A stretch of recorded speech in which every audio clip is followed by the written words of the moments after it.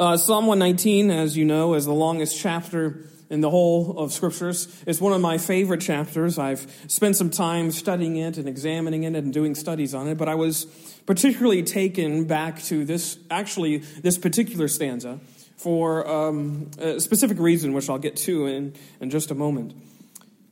You are no doubt familiar with that phrase, hindsight is always 20/20. Which is an interesting phrase, and I remember in the year 2020, everyone was using that phrase as sort of an inside joke because of how 2020 went with COVID and all. No one could have had hindsight on that year, which is interesting just because of the phrase that is often used. But this expression, I'm sure you're familiar, it's meant to sort of just insinuate that we can only have clarity or understanding of a certain situation, of sort of the heat of the moment after that moment has passed. When we're in the heat of the moment, all we can feel is the heat. All we can see is the trial. All we can see is the storm, or all we can see are perhaps the discrepancies.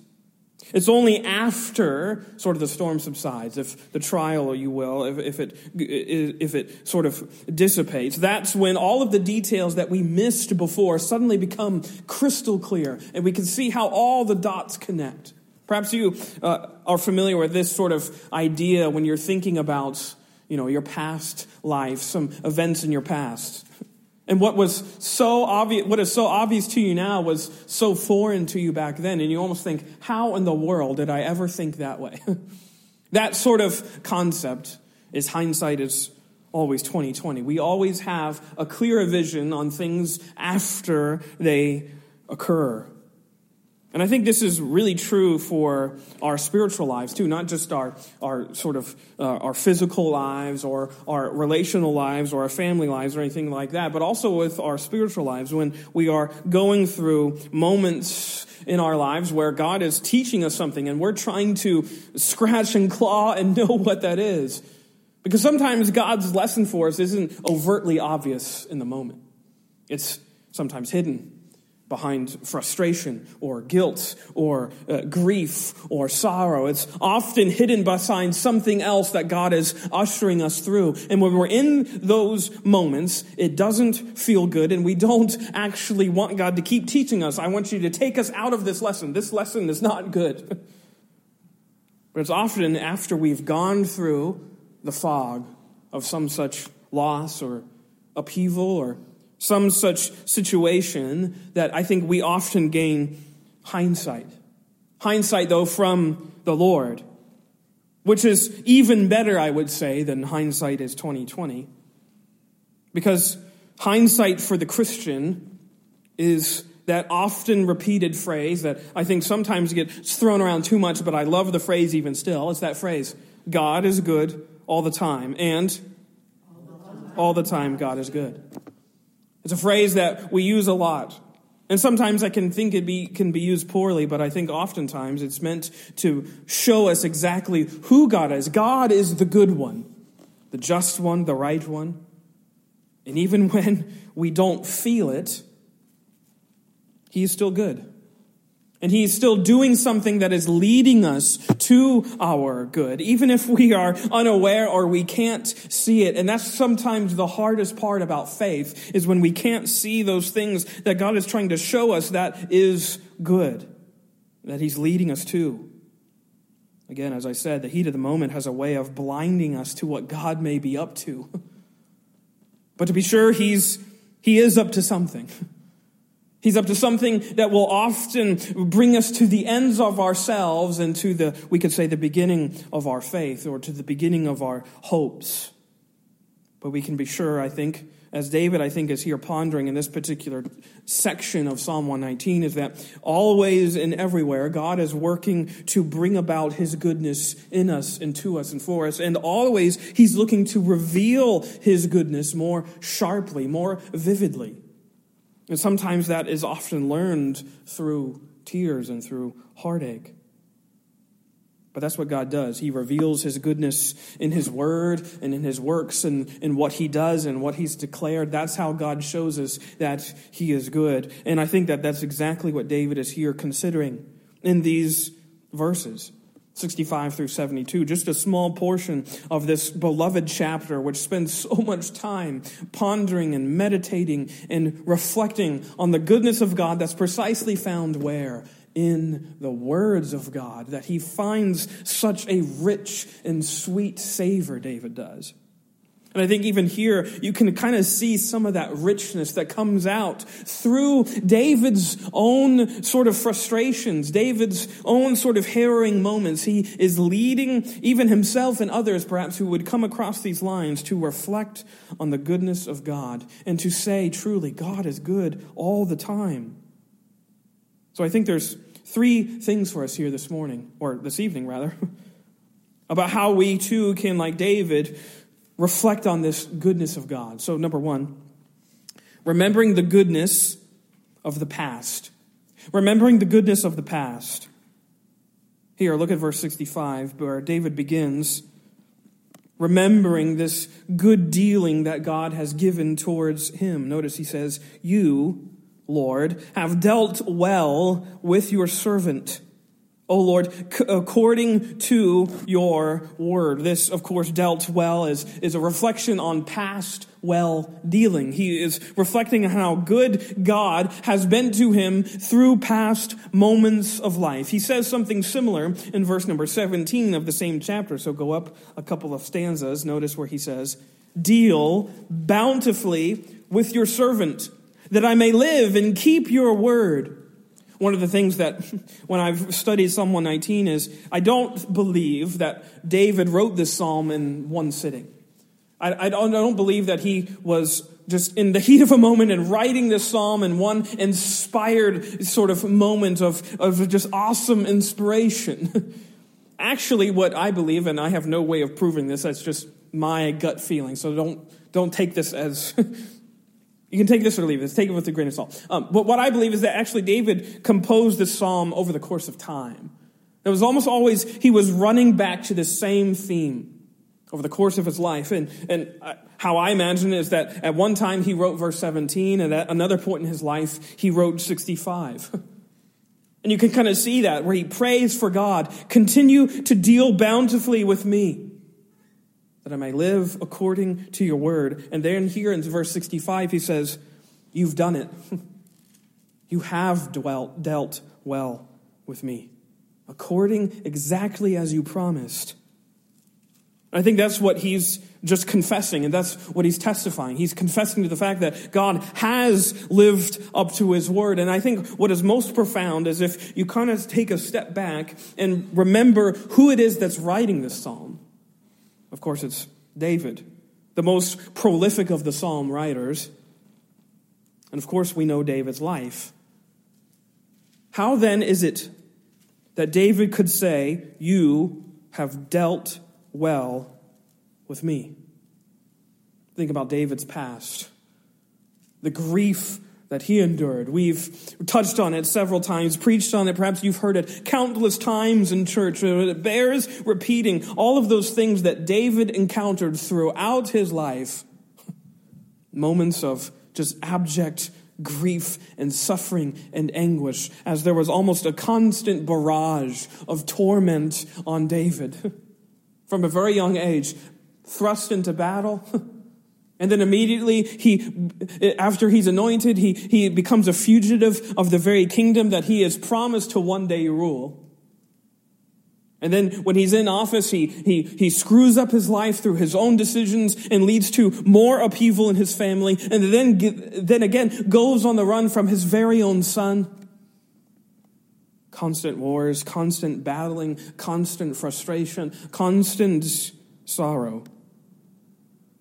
If you look at David's life from a certain point of view, if you look at it just from the surface level of events, what do you see? You see anguish. You see heartache.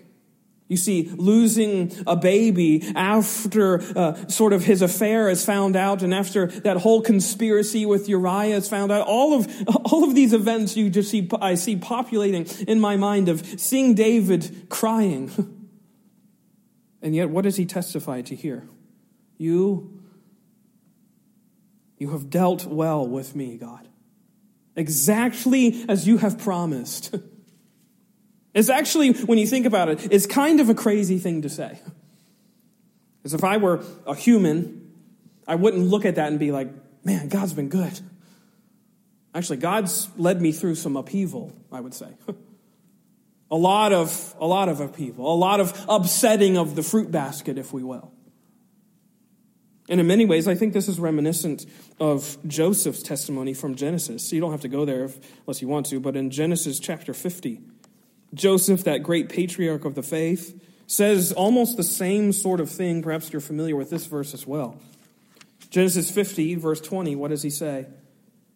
But Joseph said to them, do not fear, for am I in the place of God? As for you, talking to his brothers, you meant evil against me, but God meant it for good, to bring it about that many people should be kept alive as they are today. So do not fear. I will provide for you and your little ones. Thus he comforted them and spoke kindly to them. Again, just like David, you can sort of swap out characters. Look at Joseph's life. Is that a good life? On the surface of it, no. Betrayed by his brothers, sold. Actually, they wanted to kill him, but luckily one of his brothers who had sort of a soft heart for him saved his life. Let's just throw him in a pit. And then he was sold into slavery. And now what?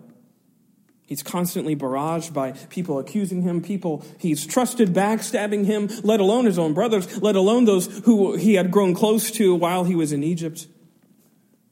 Constantly he is thrown into situations that he had no choice over.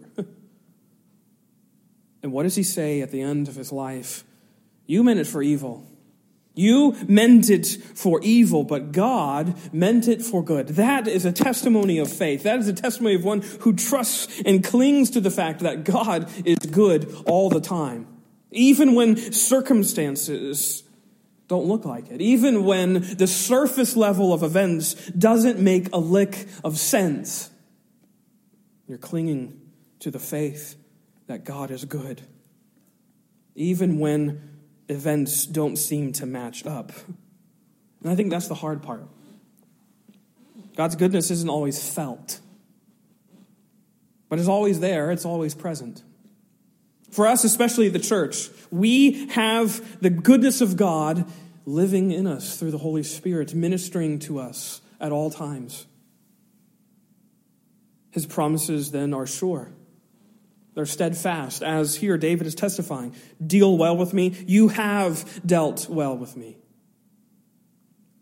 You see, the thing is, God's promises are sure whether we're resting in them or not. His word stands fast whether we're relying on it or not. It is secure either way. It is a sure, resting rock that we have provided for us in God himself. But we can rest assured that God is always good to us, as he says here, according to your word. And notice that, I think, is a key phrase. It sort of qualifies how God is dealing well, not with what? According to what we want, according to how our trajectory of life would go, but according to his will, according to his word. Do you think that Joseph had in mind that trajectory of life? Maybe he always imagined that he would be the number 2 under Pharaoh. Maybe not, probably not. But you can rest assured that he didn't imagine that that's how he would get there. That's not the path that he would take. That's not the normal path that one climbs up the corporate ladder, so to speak. Think about your own life and where you are now. Maybe you would say you're on sort of the other side of a moment of upheaval where you've been forced to really strain to see God's goodness. And some of that hindsight is sort of becoming clear.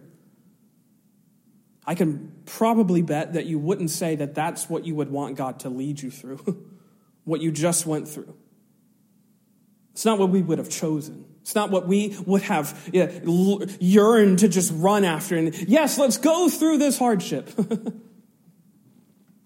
But what does God do? He leads us according to his word, always showing us what? That he is good all the time, and all the time God is good. I think often we are disappointed in what God does because I think we have false dreams or false expectations or false anticipations of what we think God has promised us. What we expect to happen, sometimes he subverts that expectations, or sometimes he dashes them entirely. But just like David and just like Joseph, I think we can pray exactly as they prayed. That whatever event is transpiring, God means it for our good. And we can trust in that because David here is trusting in the fact that God is good, and he's reflecting on that past goodness that he has experienced firsthand. And I think we can even see that in our own lives.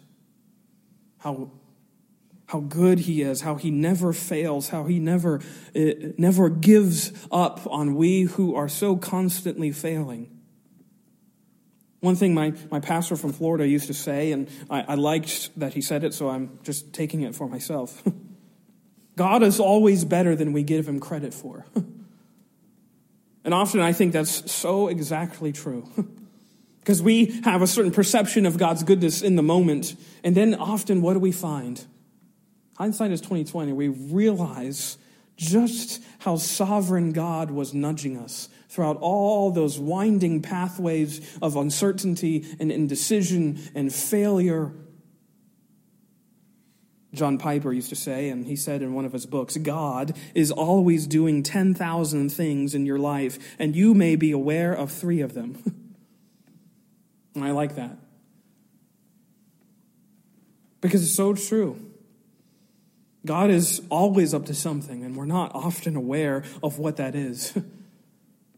Maybe you will be aware later on after you come out of this fog of suffering and sorrow or whatever it might be, and you come out of it and say, man, look at how good God was. And then maybe you realize a couple more ways, more than just 3, of how God was maneuvering, how God was working.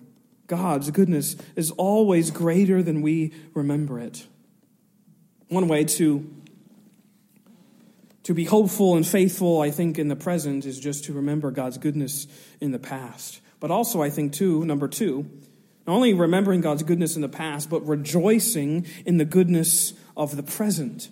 Rejoicing in the goodness of the present, because this experience of this goodness of God, this favor that, and this help and this kindness and this mercy that David receives, leads him to pray for more experiences of it in the present. Notice what he says in verse number 66. Teach me good judgment and knowledge, for I believe your commandments. Notice verse 68. You are good and do good. Teach me your statutes. And look at verse 71. It is good for me that I was afflicted, that I might learn your statutes. You see David's heart here.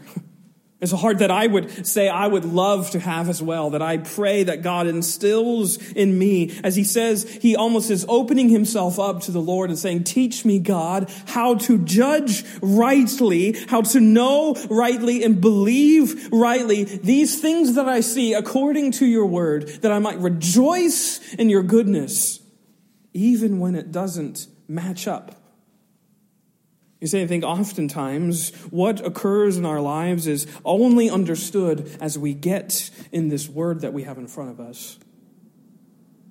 And I think it's very often when we veer away from these holy words of God and when we try to understand events and put them together and try to make sense of what God is doing without him, that's when we set ourselves up for failure. That's when we set ourselves up for being broken and hurt. He prays to God, discipline me. That's what that word teach means. Discipline, train, chastise. You can imagine a personal trainer getting on to this guy who needs to work out. Train me. Sometimes I think people that go to the gym and they say that they don't know what they're asking for. Because if you say train me, you better believe that if he's a good personal trainer, what is he going to do? He's probably going to get in your face. Not let you give up when you want to not put that barbell down. He's going to get you to keep going. even when you don't think you can. And essentially, that's what David is praying for here. Train me to have a trust in your word, that even when all about me is enemies, when all about me is horror, when all about me is loss, give me the judgment and the knowledge to continue believing in what you have said. And sometimes this comes through affliction. Oftentimes it comes through affliction. Sometimes that's what it takes. You notice he says that in verse number 71? It is good for me that I was afflicted.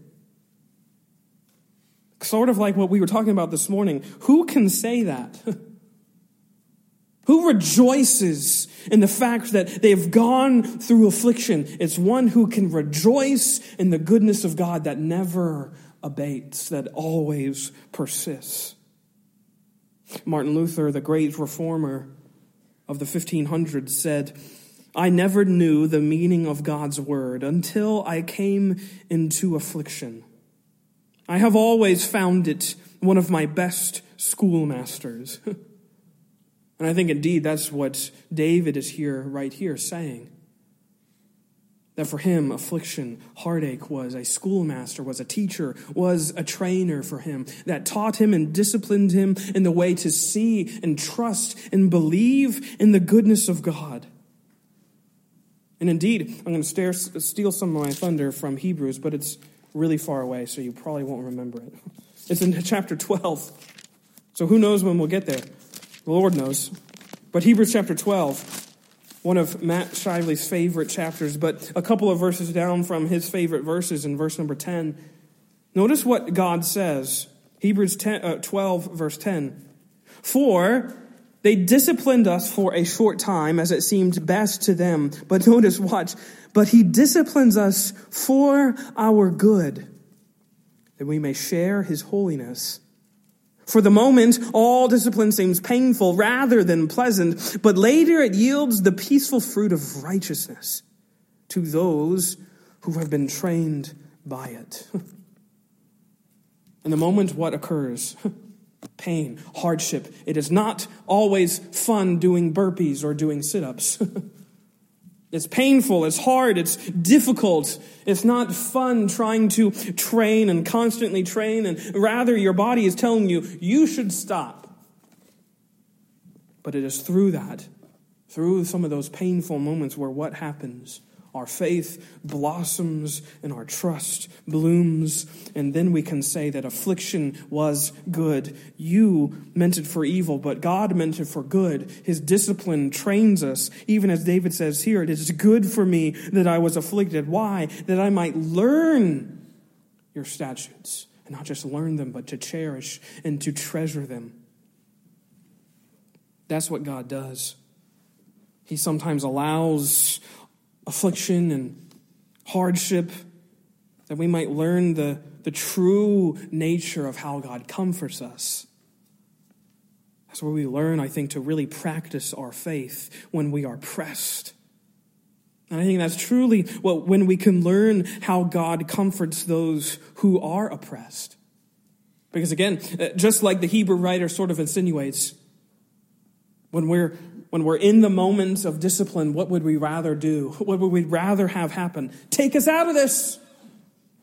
What do we pray for when goodness seems so far away? We want to be taken out of trouble. But what is God's constant reminder? What is his promise? It is not absence from trouble, but it is presence in trouble. His presence in our troubles, in our chastisements, in our times of discipline and heartache and trouble. And that's exactly what Jesus offers. You see, Jesus is that goodness of God that we can rejoice in, because by his Spirit we have a never-ending promise of goodness that is always with us. We can remember the goodness of the past, rejoice in the goodness of the present, but also rest on the goodness of the future. Rest on the goodness of the future. I love that verse 68, where David says, really succinctly, "You are good and do good." I take it to be the Old Testament version of God is good all the time, and all the time God is good. You are good, God, and you do good. Even when I don't perceive it, I believe it. I think he's seen that to be proven true throughout David's life. He's seen that constant fog of suffering dissipate, and he can say, look at what God is doing. And such is why he attests to the all-surpassing value of God's word above all else. Notice what he says. The law of your mouth, notice, is better to me than thousands of gold and silver pieces. It's worth infinitely more. There's nothing that can compare to this word that teaches me, that tells me how to withstand in the struggle, that tells me how to get on when I can't see the goodness of God in my life. God's word is above all else more excellent, more valuable. Why? Because it tells us about goodness personified. It tells us about Jesus. It tells us about the one who is goodness, so inexhaustible and so potent. What does the goodness of Jesus do? It consumes and subsumes all of our badness, if you will. That's what the law of God is teaching us all throughout it. It's pointing us to the one who is good. He embodies the goodness of God here on this earth. It tells us the one who, by his goodness and grace, purchased our righteousness at the expense of his own blood. This is why the law of God is far more valuable than any wealth we could accumulate. You know, that's what's so fascinating about this text here that David is here confessing. That oftentimes, I think perhaps we even have the same thoughts. That what will help us not feel some of those heartaches is what? It's a couple of more zeros in our bank account. Man, my watch keeps going off. I don't know what's happening. A couple more zeros in our bank account. That's what will help us see the goodness of God, right? Sometimes we think that. That'll help us rest. That'll help us cope. That'll help us not feel so frazzled. And what does David say? No. The only thing that's lasting, the only thing that is getting me by is this word which tells me of you who are good. Did you know that that's the same for us? Right where we are, right here, right now. Right here in this life. Maybe you can think of something very present in your mind that God has ushered you through, led you through, and it's not felt good. Every day, despite that, despite how awful it sometimes feels, and it is awful, despite the hardship, every single day you wake up, you know what you wake up with? If you believe in Jesus, you believe also in the persistent presence of goodness that is not earned by you. Therefore, it cannot be lost. You know what it is? It's a gift that he's given you. And it's there for you constantly. God's goodness never abates. God is good all the time, and all the time God is good. That's not just a happy, clappy sort of sentiment that's meant to just pump you up. This is a truth of who God is. Whatever your hardship, you face it with the assurance of ongoing goodness. Notice what he says in verse 69 before we close.